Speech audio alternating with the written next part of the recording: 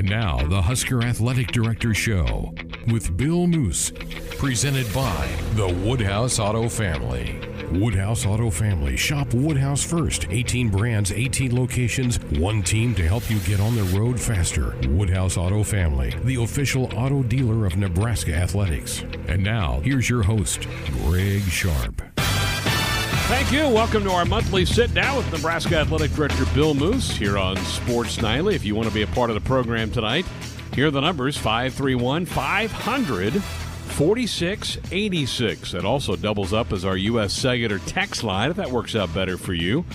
Brought to you by U.S. Cellular, proud to be the official wireless sponsor of the Huskers. U.S. Cellular, connecting Husker Nation. It is game week for the Big Red as they will kick off the abbreviated Big Ten football season on Saturday in Columbus against the Ohio State Buckeyes. One of 8 regular season games with a 9th to be played, matching up the teams that finish in their respective spots in the standings in the Big Ten East and West. And then next week, Nebraska will get their first of 4 games inside Memorial Stadium. And that'll be a 2:30 kick with the Huskers and the Wisconsin Badgers. So that we do know game times for the first 2 weeks. This one on Saturday kicks off at 11. Pregame coverage here on the network begins at 6 a.m., bright and early, with the opening drive followed by Husker Game Day, countdown to kickoff, and then on into the main broadcast of the game. As the Huskers travel to the Horseshoe, where they had a pretty good go of it 2 years ago when they went back there, led at halftime. Ended up losing by 5 points to the Buckeyes, but really acquitted themselves well on a nice fall afternoon in Columbus. And hopefully the Huskers can draw on that experience. A lot of the Husker players that are going to be taking the field on Saturday were there and played in that game, including quarterback Adrian Martinez, who had a very good game in that game against the Buckeyes a couple years ago when Nebraska was still really trying to find and searching their way to a slow start under first-year coach Scott Frost. A lot to get into with the athletic director tonight. We're going to get an update on the Sea of Red campaign that's been going on for the last couple of weeks, brought to you by our good friends at FNBO. These are the cardboard cutouts that people have been purchasing. Some have been honoring maybe a family member that is deceased but was a huge Husker fan, maybe a pet. I think there's some pets that are included in this thing, but there's still time for you to get in that. We'll get the update from Bill on that and any other things that are related to the upcoming college football season, and what can he shed light for us on basketball, which is not that far away. Both the Husker men and women's programs began practice last week. College basketball is officially to start. First games on November 25th, which will be 5 weeks from tomorrow. And so we're not that far away as Husker basketball is getting ready to get going, and with second-year head coach Fred Hoiberg and then Amy Williams' squad on the women's side as well. Maybe we'll get an update on where that stands as well. Do we have Bill Moos with us tonight? Sir, are you with us? Boy, you tested me on this, Greg. Are you there? I got you, buddy. How are you tonight? I'm good. A couple of technical difficulties, but we called an audible, and we're about to score our first touchdown. So good to hear your voice. How does it feel to be to a game week for Husker football? Did you think 2 months ago we would get to this point? Well, I was hopeful, as you are well aware, and as we've talked before, it didn't happen easily, and I think we're all set. I think the conference is set. Hopefully, Ohio State's ready. I'm sure they are. Gene Smith does a great job up there, and we're ready to go. I'm eager to get on the plane and head that direction. Well, you've put a lot of work into it. Scott Frost mentioned yesterday at his press gathering, Bill, that maybe without Ohio State jumping in and really getting active and Dr. Borchers from their staff really getting involved, that this might not have happened. Would you agree with all that? Well, definitely Ohio State and Nebraska were pushing the dial to have a season after the original schedule was canceled after 6 days. And Scott is spot on in regards to Dr. Borchert, who is the team doctor and a former player at Ohio State, who led the medical team of our campus medical professionals, and really did an outstanding job with the presidents and chancellors, putting them at ease that our testing protocols were very advanced and far more than just sufficient, and that we could have a safe environment for our student athletes to compete. And I got to agree, he was an all-star, and definitely I don't think we'd be talking about playing this Saturday if it wasn't for him. Well, this Saturday, Huskers are on the road. Next Saturday, you get to come back to Memorial Stadium, and I know we're a couple of weeks now into the Sea of Red campaign. How has that gone? Can you give us an update, and is it too late for folks to jump in and be involved in this? Well, it has gone simply tremendous. It's been fantastic.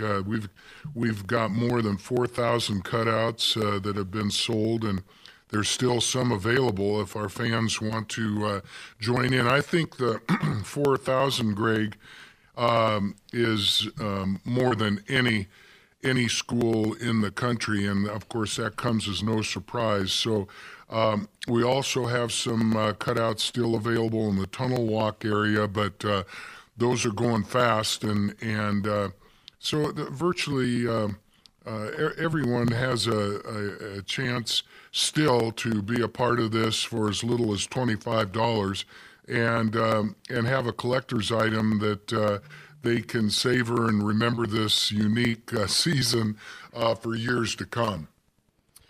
Well, this was a creative campaign. I know your folks were at work all summer trying to figure out ways if you were not allowed to let people into the stadium. And this was a really good creative way to get folks involved, to get them involved. And I know you love our fans. We're going to dearly miss them in the coming months for this game, but this is better than nothing, I think, for everybody. Well, yeah, we're going to be in action. Our fans are going to be able to see us play, and we want them to feel it as much as is possible. I mean, there's no substitution for Memorial Stadium on a game day, but I really applaud my staff and the great job they've done. Very creative, really innovative thinking, way outside the box, and the Sea of Red is an example of that, and several other things that we're doing that I think are quite unique, even more so than the Sea of Green or Sea of Red. The second stream, I've heard about this. Second screen, I've heard about this. This will be for home games, so this will not be available to the folks this week, but for home games at Memorial Stadium. What can you tell us about this? Well, this is our effort to give our fans a feel of Memorial Stadium on game day, and it is so special. I try to tell people that have never experienced a home game at Nebraska, and it's simply amazing. And what we're going to do is we're going to bring our fans in at Huskers. On Facebook and Twitter, and begin about 90 minutes before kick, and let the fans see the warm-ups, the team getting ready, stretching, etc., and game day features and videos of the band and cheer performances, and actually be able to observe and get a feel for the tunnel walk, which is such a big part of Husker football. So you and Matt will be on the radio, of course, and we'll have stats and features and all these things during breaks. And we'll also have opportunities for fans to send videos and pictures of what they're doing and how they're celebrating game day at their homes or wherever they may be. So, again, kudos to my staff who have come up with these ideas, and it's again not going to be the same, but it's going to be fun, and that's what our intent was. Bill, we have a question on our text line. It's from John in Omaha. He says, I know Coach Frost would rather have no artificial sound at all during the games. However, since there's going to be, has the Big Ten come up with guidelines or limits on the use of the artificial sound? What can you update us on that? Yeah, there are limits, decibel counts, and all of this. It makes you wonder, and I've asked because some of this starts to border on being ridiculous. I mean, where's the decibel meter for when we do have crowds? And you know how I feel about the people in our venues being determined by local health authorities rather than by the Big Ten. But having said that, there has been limits.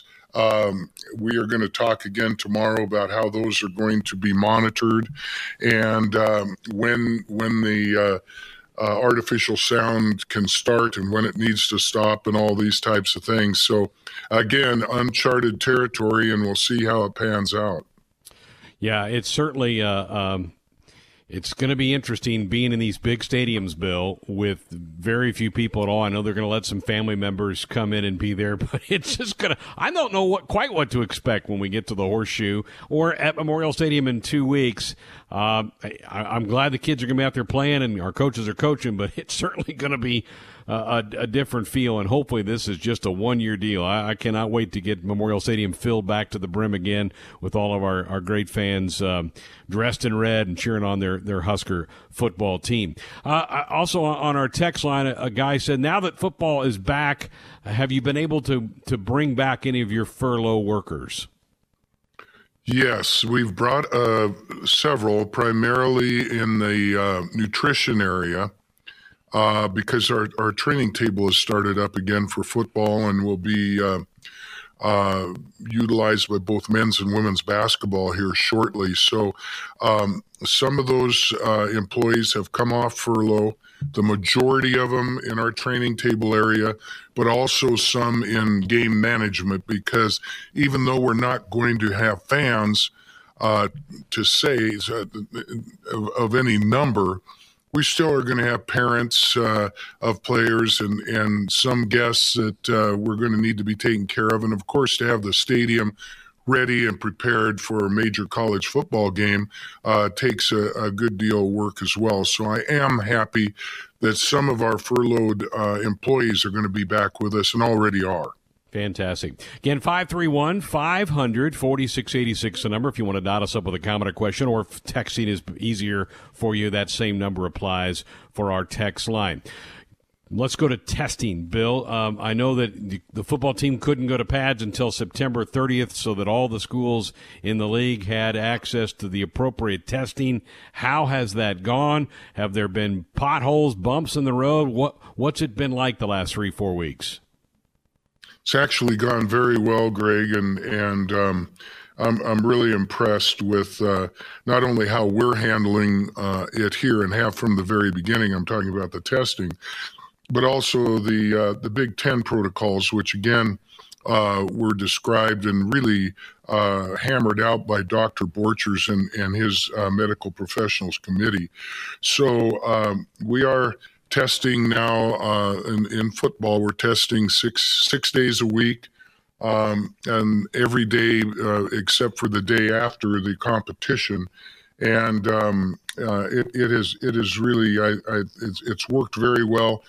You know, we're going to see again once we get on airplanes and stay in hotels and are on different campuses, but the one good thing that I really think is important and very reassuring is that one protocol for all 14 schools.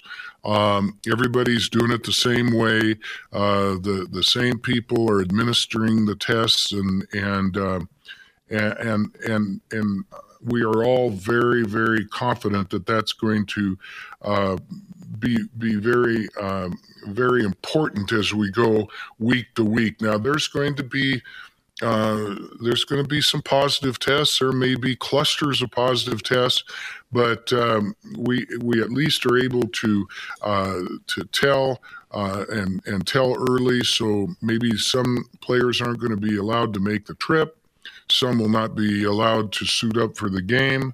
But by and large, I think it's very sound, and I have every reason to believe that it's going to work very well. Bill, three of the Power Five conferences have been at it for a while, and they've had issues in the SEC and the Big 12 and the ACC.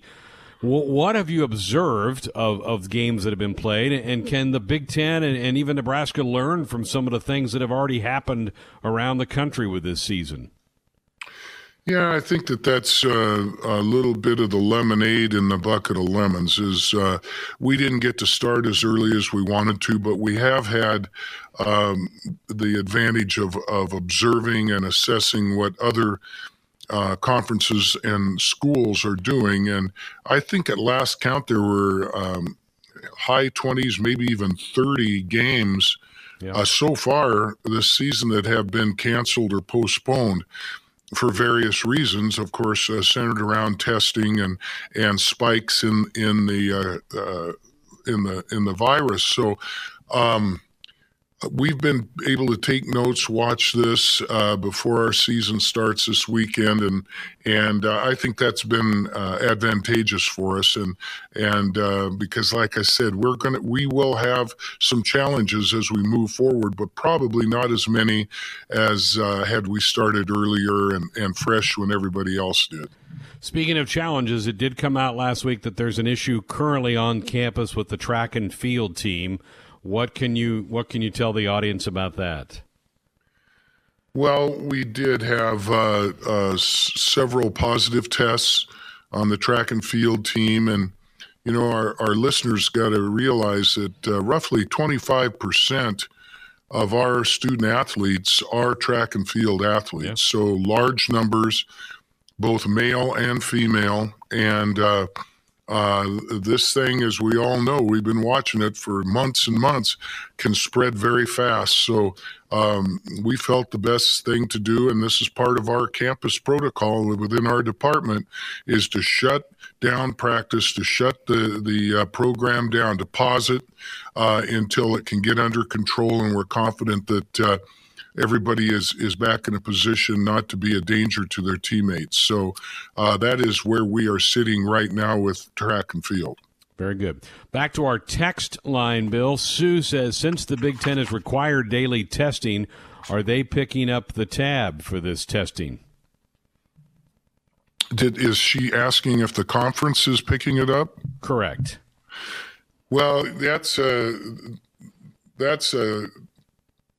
two-edged answer. One is yes, the conference is picking up the tab, but the other part of that is that it will be a reduction in the revenue that we receive from the conference. So just like salaries, benefits, travel, all of that by the Big Ten staff, and a number of other things that are taken out of the gross payment to the 14 schools, which is all equal. Testing for COVID-19 will be one of those. So we will feel it in the end.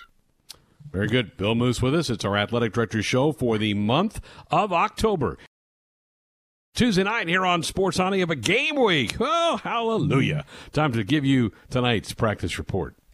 Every practice. We're going to work on it every single day until these guys master it. All season long. There's nothing better as an athlete than being part of something that's bigger than just yourself. And I think these guys are starting to feel that, and we'll keep building it. It's time for a Husker football practice report on Sports Nightly.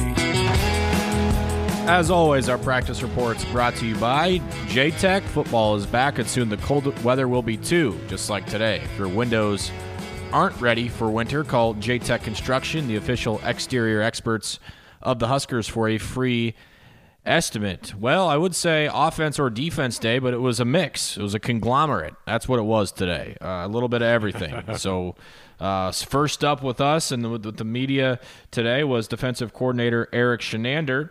And obviously, big question mark with this team in terms of production uptick and expectation is at the outside linebacker position. Coach Chin's talked a little bit about the depth at that spot. I think there's a lot of different faces probably going to play depending on packages. We've got a few guys that can go in and are better in different situations right now. But you got JoJo Doman, Caleb Tanner, Garrett Nelson, Feldarius Payne. Nick Henrich has been taking some reps in and out of that position, and Nico Cooper are probably the top guys right now. Of that group, who intrigues you the most? Long-term, maybe Nico Cooper, but I just don't think he's ready. I keep going back to him. It's Caleb Tanner. Caleb Tanner, I think, has the ability to be a disruptive force on the field for this team. He needs to put it all together. So I would say him, and interesting that they've moved Nick Henrich now to the outside backer spot. And I think he's a guy that also has a nose for the football and will play his tail off. And my guess is he's going to get some snaps playing out there pretty much every game. If you missed it earlier in the week, Javen Wright also moved to outside linebacker. He is out for the season with a knee injury. Something that was kind of announced today by the Big Ten was noise levels, artificial noise being pumped into the stadium. 70 decibels is what they're looking for. Standard of play, excitable moments, they can bump it up to 90. Will that have an effect with practice and preparation with the defense? Here's Nebraska's defensive coordinator. I don't think the noise ever changes what you're doing offensive or defensively, other than, you can probably communicate a little better from the sideline and out on the field. The big deal in the NFL is stealing signals and that kind of thing. But I think, the coaches in this league are good enough as they are in the NFL. They're going to keep changing those up. So you can't get a beat on those types of things. The crowd noise, we always have noise at practice, whether it be crowd noise or music or whatever. And I guess the Big Ten has set a decibel limit for what you can play in the stadium at what times. And I think that our guys are practicing that a little bit for our games and giving our guys a little taste of what it's going to be like. Since we're talking about defense with Erik Chinander, nothing will be louder than what Memorial Stadium provides with our defense when they're out there on the field. So nothing will be different in that regard for that group. Yeah, usually the noise level when you're a road team is when your team has the football. The noise level of the defense deals with your ride is at home, and so they're not going to crank something of that much for these Big Ten games. I don't think it's going to be a factor really at all. I don't think it's going to be either. Something that will be a factor is the number of players that Nebraska can bring. Normally, there's some tug of war going on between the coaches of how many each assistant can bring based on the numbers. We're assuming the number is 74. That's the number handed down by the league. So 74 will travel with the Big Red. How different is that this year with no redshirt rule? Obviously, this year does not count with eligibility. So what does that do in terms of who you bring, knowing that you don't have to worry about how many snaps guys are playing? Erik Chinander addressed that today as well. Sometimes you used to take a few extra guys that you thought were going to help you in the future so they could see what road games were supposed to be like and those types of things. But now with no red shirts, they're not going to take the year of eligibility away. It's, the guys that are going to play in the game, and those guys are obviously the most important. You have more of those guys to use, so you could use some of those redshirt guys on special teams and not worry about running them down just on kickoff. That's always the scare before is, are you just going to run them down on kickoff and that's going to blow their redshirt year? Well, now you can use everybody. So everybody that's in the two deep on any special team or defense or offense has to travel right now, and then the others get picked from what's left. I would think it might be a little easier this year. Just pick your best players. You go in a meeting, okay, who do we think is the best at each spot? The best backups, and you say, okay, we got to fill this 74 out, and the best players are going to go. I think that's probably how you do it, yeah? I would think it's, in some ways, hard to cut it to 74. I think you got a lot of good competition going across this football team. They probably had to make some tough cuts, wouldn't you think, to just get it to 74? That's what you want to have. You don't want to have the trip going, well, who else can we add to get to 74? Yeah. I think there's enough depth now on this team across the board that they're probably leaving some pretty good guys behind that can't go make the trip, and that's what you want. You want to get your program to where it's an honor to be able to get on that bus to go to the airport to fly somewhere. Yeah. You talked about Nick Henrich, about his ceiling and what he could potentially bring, a guy who's been dealing with injury issues, not just his first season in Nebraska, but finishing up his career at Omaha Burke with the Bulldogs. What does he bring, and what does Coach Chinander like about Nick Henrich and the ceiling that he could potentially have for this defense?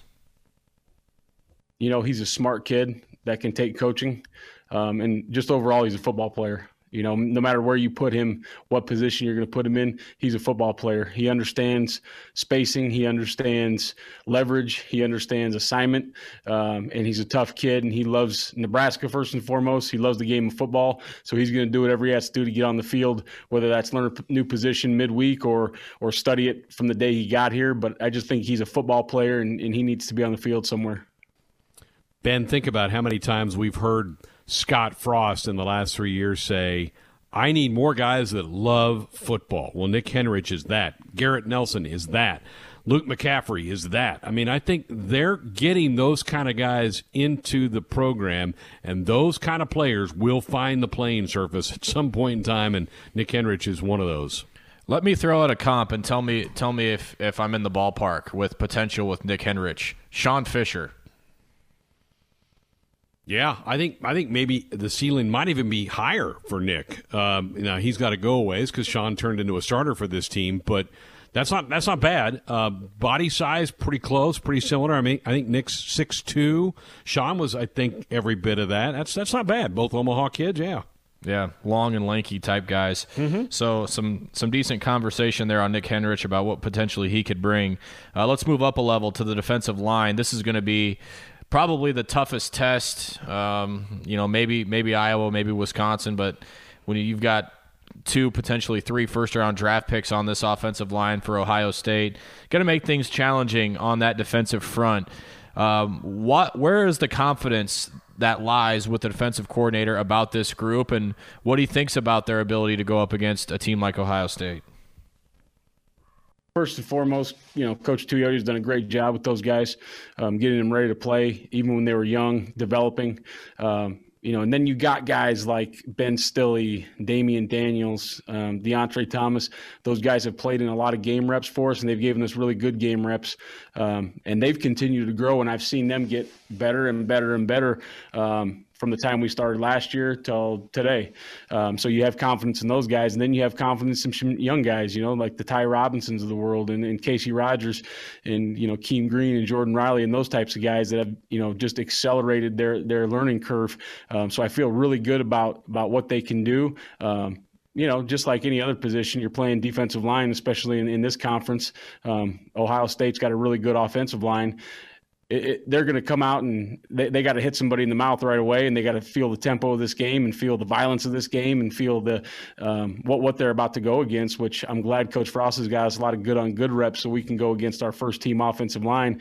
So they're not out there just, like it's the scout team every day. But they've got to go out there and, put their face on somebody right away and feel what this thing's all about. But I feel very confident about that group. Might take 1, maybe 2 snaps for them to know what kind of fight they're getting into on Saturday against Ohio State. Yeah, that's a really good offensive line. Draft picks along that offensive line. It's a solid group for Ohio State. So, yeah, they'll be tested big time. And then, you follow that up with Wisconsin's gigantic line next week. We're going to learn a lot about that defensive front, Ben, in weeks 1 and 2.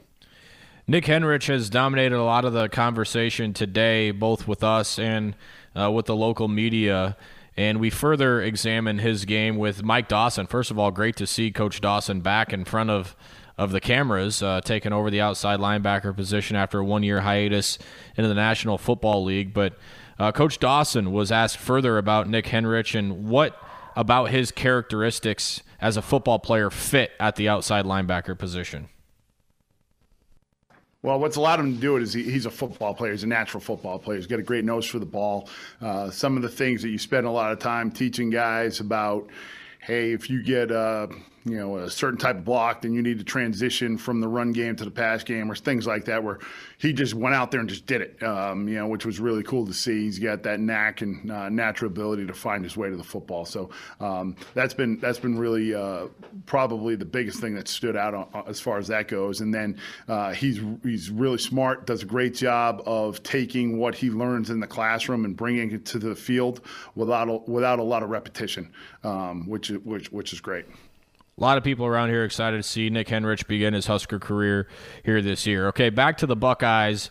What does this defensive group, particularly outside linebackers and under the watchful eye of Coach Dawson, need to do against the Buckeyes to have some success? Yeah, I think when you're playing in an offense like this, they have so many weapons, not only on their skill players, but they have great offensive linemen as well, and they can do it with the quarterback and the multiple running backs and the receivers. So you have to, number one, be really on point with what you're doing and make sure that you're executing your assignments, not giving them big home runs. Yeah, you always want to keep the ball in front of you on defense and eliminate the big plays. So that's something you're going to have to do, and then we're going to have to do a good job of picking our shots to go ahead and be aggressive and be physical with these guys, and when the chances arise to be able to go ahead and apply pressure, be able to take advantage of it. So but when that comes up, execute and make sure that you follow out your assignment. And then bottom line comes to this: we're going to have to play fast and play with Coach Frost says it all the time, no fear of failure and a desire to excel. That's where this is going to be the pinnacle of that for us. We're going to have to really be flying around out there. Yeah, going to need some guys to make some pretty heroic plays to pull off a huge upset on Saturday. What'll it take for the outside linebackers to be ready in terms of time? Is this something that he sees progressing, 2, 3, 4 games down the line, or does he feel like they're ready now, somewhere in between? Coach Dawson talked about if these guys have time to get ready for what lies ahead with this season. To me, I think every coach wants their guys to go out there. Hey, when you put them out there and they hit this perfect game where there's no missed assignments, no missed tackles, and they've done it. We're all searching for that as defensive coaches. I think each individual case is going to be different. It's a little bit of a younger room. We have JoJo being kind of the only really senior in the group, but and obviously with the most playing time. But it's a younger group, and but the issue with this, or not issue, but the reality of it is that you don't have time to be young. This is live bullets and it counts, and get in there, and we need to execute. No one's going to feel sorry for us that they haven't done it, and everybody's got a level playing field. Everyone's dealing with the same, time restrictions and global pandemic that we have. So we're going to have to show up, and we're going to have to play hard and fast, and we're going to have to do it very, very quickly. It's the exact opposite of feeling sorry for a team. You find an area of weakness and you exploit it. Ohio State found where 22 lined up last year and just ran right at Alex Davis and just challenged him. And he wasn't up to the task, nor were a lot of members of Nebraska's defense. It's not Alex Davis's fault Nebraska lost that football game last year. But when you're a coach and you're looking at film, it's the same reason why there was an NFL game 2 weeks ago where there was a rookie corner coming in, and I'm trying to remember off the top of my head who was playing, but every time they ran man-to-man, the quarterback went to the line, audible to a passing play, and threw right at the rookie corner. So you find an area of weakness, and you exploit it at no matter the level. And you have to do your best to not show any weakness or not be the one that is targeted. And if you are, you have to be a man and rise up to it and say, sorry, you may have seen something on film, but it's not going to work today. Absolutely. Football is a game about matchups, and I'm not sure a lot of fans know that, but that coaches go on 3rd and 6, that's the guy pointing to a safety or a corner or a linebacker or whatever. That's who we want to attack. We want to get this back on that linebacker or this tight end on that safety. We think our guy can win the one-on-one battle. That's where we want to go in big situations. The team I was thinking of was the Niners, by the way. They got Verrett and Mosley back at corner, and the Right. week before it was the Dolphins who abused them. So that was who I was trying to think of. Okay, let's finish it up here with some offense and Nebraska running backs coach Ryan Held. And the big news of the day comes from the running back position and Ronald Tompkins. There's been a lot of chatter about who's going to back up Dedrick Mills. There's been the words workhorse, bell cow, all the alike with what Dedrick's going to be handling with. But you need somebody behind him. It sounds like Ronald Tompkins is the number 2. Ryan Held talked about that young man today. Yeah, Ronald's done a really good job putting himself in position to help our football team. He's the number 2 back right now. We feel confident in his ability to go in and make plays for us. It's been a long journey for him, but, he's been able to fight through a lot of a lot of stuff, obviously, to get to this point. I know he's really excited. He's a very talented back, and it's been a while since he's played, but I know he's excited to get back out there. And he's another guy that will get better as the season goes on, as he gets used to the flow of how a game will go and practice and everything, because he just hadn't done it in a long time, just on the everyday grind of it. So he's done a good job, and we're excited to be able to get him out there because we feel like he can help our team. It's a guy that certainly can bring some things to the table in terms of spelling Dedrick Mills and maybe add some more versatility with pass catching. What about the depth in that spot and what Dedrick Mills' role is going to be? Here's Ryan Held. Yeah, I mean, Dedrick's got to be ready to play a lot of snaps. There's no doubt about it, and he's preparing himself to do that. The good thing is we do have guys, more depth this year than we've ever had since we've been here. We're preparing as many guys as we can, because you just never know how the season will go with, if a guy's out because of COVID or for whatever reason. So the more guys you have, the better. But Dedrick knows he's got to be ready to be the bell cow and the workhorse. But we're going to have other guys ready with Ronald and Ramir and Marvin and Cooper Jewett. What about Ronald Tompkins' skills as a player helped him earn that number 2 spot? We've heard a lot about him, but what does he look like? What type of running back is he? Coach Held was asked that today. Well, he's a slasher. He's got the ability to make cuts. He's got tremendous hands. He can really catch the ball out of the backfield. I mean, he's one of the better guys on our football team catching the football. So he gives us a nice 5-tool player that can do a lot of different things. But again, this is going to be his first action in a long time. So, very similar to Dedrick, he's going to get better and better and better as the year goes on, just because of getting used to where everything's going to hit in our offense and being able to see the signal and line up and, understand all the different concepts. I'm not going to put more on him than need be, but, we're excited he's going to be able to help our football team. And like I said, he's going to get better as the year goes on, as each week, moves forward. Fine line you walk. I know you don't want to you want to put a player in the situation to be successful. You don't want him to put him in put him in a formation or a play that he may not know. He may not know the read. It's not something he's repped a bunch.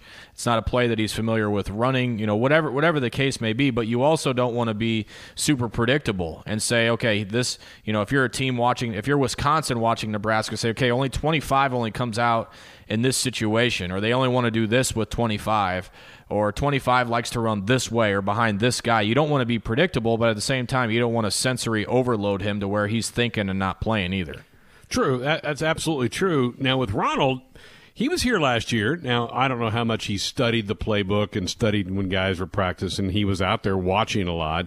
So you'd think he would have absorbed something, and they've had a bunch of meetings. But again, it's not the same thing as when your head is swimming and your adrenaline is pumping through your body and you're just worried about hanging on to the football and doing some of those simple things. You're right. The game may be going really fast for him the first time or two he's on the field. We'll finish it up here quickly with some special teams, particularly kickoff returns, and what that could potentially look like. It was atrocious last year, starting first with the decision-making and then the productivity to follow. What is the kick return situation right now? Oh, you have a hybrid of guys. I mean, you have Ramir, you have Cam Taylor, you got Brody Belch, you got Wandale Robinson, Marcus Fleming. There's some different guys that'll be back there, and so Coach Beck actually works with the returners specifically. Punt return and kickoff returners, does a great job with those guys, and Coach Lubick as well. So they're working through all that, and the way the kickers are, sometimes it's harder to get kickoff returns. Now they're kicking the doggone thing 10 rows deep. But you never know with the weather in the Big Ten. You got to be prepared to have these returns be change in field position, which we've got to do a better job of. The rule of thumb should be you're never starting a drive closer to your goal line than the 25. That happened in Nebraska so many dang times last year. It was beyond frustrating, either with a dumb choice to bring it out, somebody not blocking, or a penalty. I mean, if in doubt, throw your arm up in the air, catch the fair catch, let's take it on the 25, and let's go. I mean, I get so tired of watching Nebraska start a possession at the 10-yard line against good defenses like Ohio State, Wisconsin, and Iowa.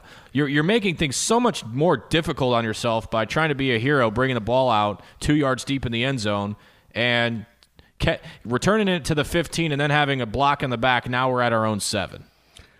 I'm sure this is out there. I haven't seen it. A guy like Brandon Vogel, Hail Varsity, who tracks a lot of this stuff, can probably tell you right off the top of his head what Nebraska's average drive start was last year.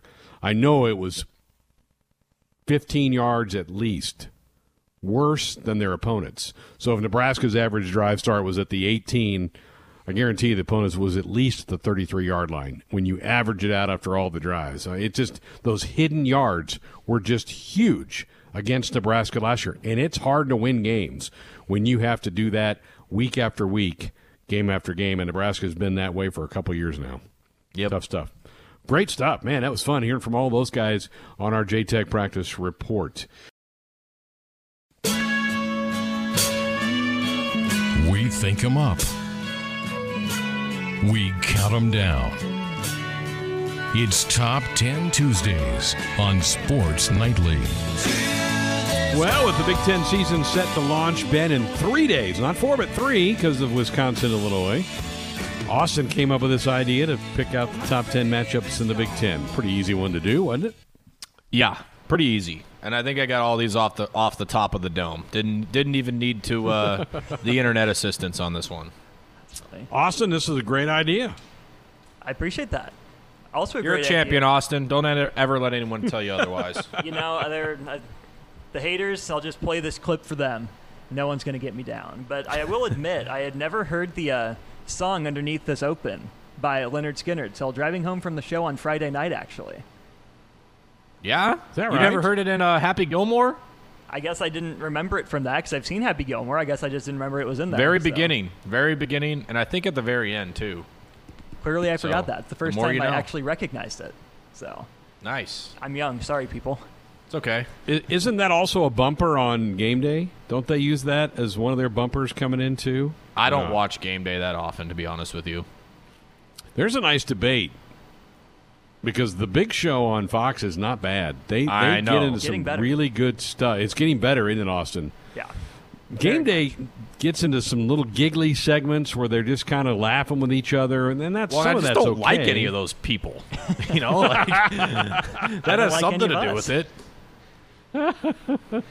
Well, Austin, since this one was yours, lead us off. Sure, thank you. All right, so number 10 for me, I've got a Big Ten West divisional matchup between the two top teams from last year, Minnesota at Wisconsin. This one comes on November the 28th. 2 years ago, the last time this game was at Camp Randall, Minnesota won it by 22 points. Wisconsin clearly took exception last year and completely snuffed out Minnesota's New Year's Six dreams. These programs don't like each other. They're extremely different stylistically. You think of the differences even from, P.J. Fleck to Paul Chryst. Just those two guys. Two different teams. I think it should be a fun matchup late in the season. This is for the axe, right? The Paul Bunyan axe? It is. Yep. That thing's huge. That's one big axe. All right, my number 10, I'm going to the East, and this is on a November 7th game at the Big House. Michigan hosting Indiana. I think Indiana, and they have had some really good matchups with Michigan the last 4 or 5 years. A couple games that have gone to overtime. Indiana is right on the heels, I think, of Michigan to try to keep climbing the ladder in that Big Ten East. So Indiana's going to have a tough start as they open with Penn State and then in Week 3 get Michigan. So that game's got my interest on November 7th, Indiana at Michigan. That's my number 10. All right, I'll stick in the East. I'll stick with Michigan. But I'm going to go with another team that has a chance to beat them that really shouldn't, and that's little brother, Michigan State. Really intrigued to see how Michigan State stacks up, mainly because they always play Michigan tough, and I always root for Michigan to lose pretty much every week. And this is a good one. This is a good one for them to lose because it's one they're expected to win, which makes every Michigan loss more enjoyable. The ones they're expected to win. So Michigan State typically gives them problems. They play them close. Their offense has been a train wreck the last few years. I'm not expecting it to be too much better this year, but if Michigan State can find a way to beat Michigan on Halloween night, weird things happen. Maybe they can block a punt right in for a touchdown to win again. That would be awesome. But yeah, give me Sparty and the Wolverines on Halloween night. The Mel Tucker era of Spartan football, huh? Seems weird. D'Antonio was there for so long. Crazy.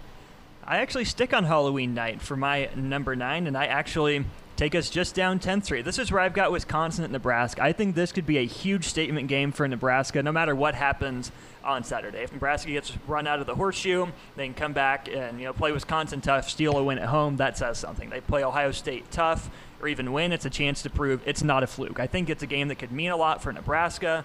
The offense has performed better against Wisconsin the last couple years. It's just really the test for that run defense. That's a big game. You're right. I think that's a real measurement game for where Nebraska is. Have they closed the gap with the teams you got to beat to win your division? And I think that's a giant game for the Big Red. All right, my number 9, I'm going interdivisional here. I'm going East versus West. And this is on November the 21st, Iowa at Penn State. These two have had some really good games the last couple of years, games that have ended near the goal line. I remember Saquon Barkley and Josie Jewell were having quite a duel. Josie was making a ton of tackles in that game a few years ago. Iowa's won in Happy Valley before. That will be an interesting game. It always is when those two teams play. Iowa at Penn State, November 21st. That's my number 9. I should have thrown this disclaimer out. That's my fault to start. I didn't put any games with the Huskers on here. I just took them off. If I was going to do that, I probably would have homered it and put a few on there that I probably shouldn't have. So, not to say that Austin is incorrect or Greg, you're incorrect if you put them on. I just avoided them altogether, just so I took the homer aspect out of it. All right, now that we're cleared up here, my number 9, I got Michigan on here a lot. Michigan and Penn State. I thought this one might be a little bit higher, but I really don't care too much about these teams. I think they're probably two of the better teams in the league. And it's a game that I definitely want to watch. I don't think either team is playing for a New Year's Six bowl this year, which I think knocks it down a few pegs for me. So that and they're two teams in the East. So it really doesn't impact Nebraska too much other than the Huskers play the Nittany Lions this year. So November 28th, the Nittany Lions and the Wolverines for me. Back-to-back Michigans to start my list. All right, I'll move us on to the last week of the regular season with my number 8. This is where I've got another Big Ten West battle. This one between Wisconsin and Iowa. This game will be at Kinnick Stadium. In a perfect world, I think this game is to see who finishes in 6th or 7th, but probably not going to be the case. This is going to be a hard-nosed, old-school football game. Might be a snow globe. December 12th in the middle of Iowa. Mid-December football in the Midwest. This is Big Ten football, I think. If you're going to show someone he hasn't seen football before, hasn't seen the Big Ten before, you're going to take a snapshot from this Wisconsin-Iowa game and say, this is it. Okay, very good. You're right. It's always a monumental game. Ben, I'm kind of with you. As I look at this now, I got Michigan on here a lot too for me. And I've got Michigan here at 8, and the same game you just had at 9, and that's Penn State at Michigan. I mean, I think Penn State feels like they've secured at least the number 2 spot in the East. That's got to be hard for Michigan and Jim Harbaugh to stomach. Well, here's a chance for them to try to change the perception of that, and so that will be a big game. And it's November 28th. It's Thanksgiving weekend. It'll probably get a pretty prime TV spot. It's in the big house. Some pressure, I think, on Michigan to win a couple of these type of games. So that'll be a big one on Thanksgiving weekend. Anytime Michigan plays a named team, there's a lot of pressure on them to win because of the narrative under Coach Harbaugh. So I think that's a big reason why the Wolverines are so frequent on my list. All right, on to my number 8. I'm going to a Big Ten West Division matchup here. Thought this one would be a little bit higher when I wrote it down. It was actually the third game I wrote on my list, but I actually have it all the way down at number 8. I've got Minnesota and Iowa here on Friday, November 13th. This was an interesting game last year between these two. Iowa pretty much dominated this game, and it was interesting to watch these two go toe-to-toe. That was when Minnesota was flirting with their undefeated season or their Big Ten West winning season, and Iowa just dropped a hammer on them. So PJ Fleck running up against the tough physical brand of football at Iowa, again, holds my attention. So November 13th, the Gophs and the Hawks at number 8. All right, moving on to number 7. This is my last homer pick, my last Nebraska installment. This is where I've got the Black Friday game on November 27th, Nebraska, Iowa. The Huskers have come within a field goal the last couple of years. Now they have to go back to Iowa City for the second year in a row. If everything works out right, it should be a meaningful game, and I think this is the year Nebraska gets over the hump. I think they've got the talent. It'd be nice to see at the very least, and I think it's going to be an interesting game with stakes at the end of the year. Big games. Nebraska's got to start beating these teams that they've been finishing behind in the West at some point in time. Year 3 for Scott Frost. That's a huge game. My number 7's also a Husker game, but I go to the last game of the regular season. That's Minnesota at Nebraska. So since Coach Frost came here, the Huskers whipped the Gophers here 2 years ago. Then last year, roles were reversed. Remember, that was the game Adrian missed with an injury. Noah Vedro quarterback the Huskers. And they got pushed around. The Gophers pushed them around on a Saturday night game at TCF Bank Stadium. Can Nebraska get back and hold serve in this series and win at home and get some momentum at the end of the year? I think by then Nebraska might have some nice momentum being built. Can they finish it off? And can they stop the train, the momentum train of Minnesota? No telling where the momentum for either program will be by then. But to me, it's a big one to finish off the regular season. So I've got Minnesota and Nebraska for my number 7. Nice. I'll continue the Gopher trend here with my number 7 as well. Austin, this was your 10. I've got Paul Bunyan's axe here between the Badgers and the Gophers. And that again, two teams that hate each other.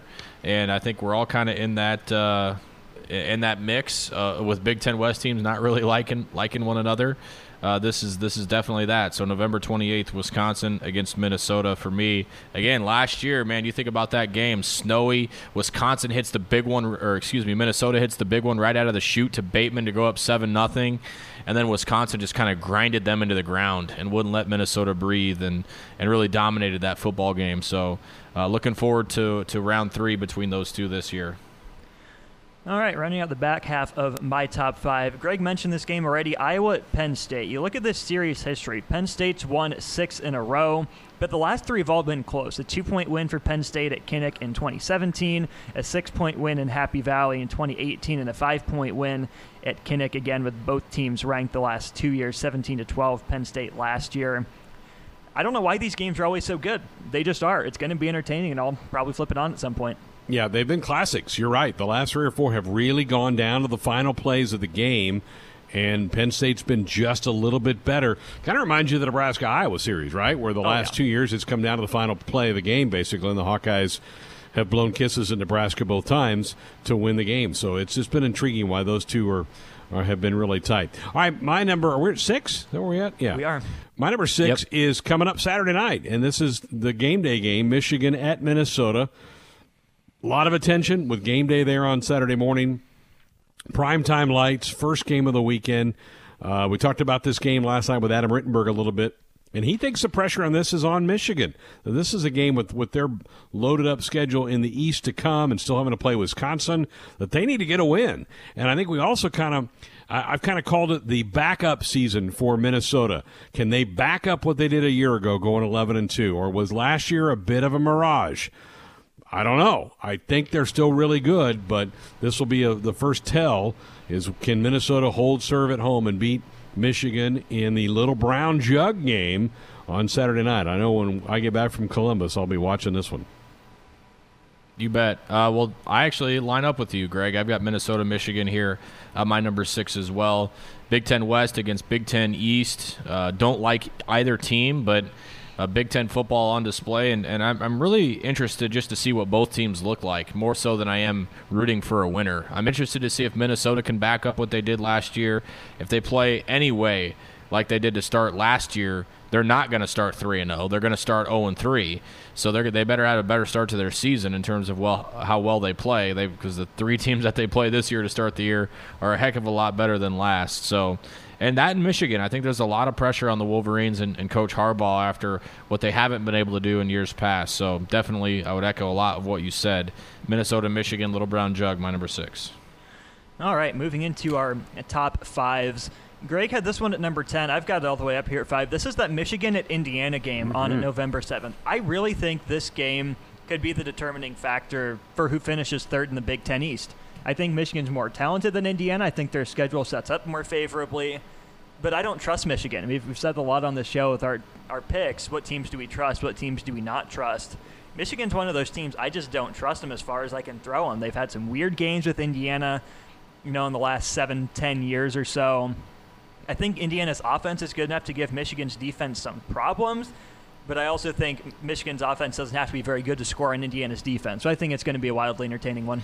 And look where it falls in the schedule, too, Austin. They play Michigan the week before that game, plays little brother Michigan State, so a big rivalry game. And then the week after is Wisconsin. Yeah. So, that may be a game where you're going, it's just Indiana coming in here, where Indiana's going to be coming off a game with Rutgers, so probably a layup win for them, and going, this is our chance to show we can take down mighty Michigan. I'm with you. I'm glad you put it on your list.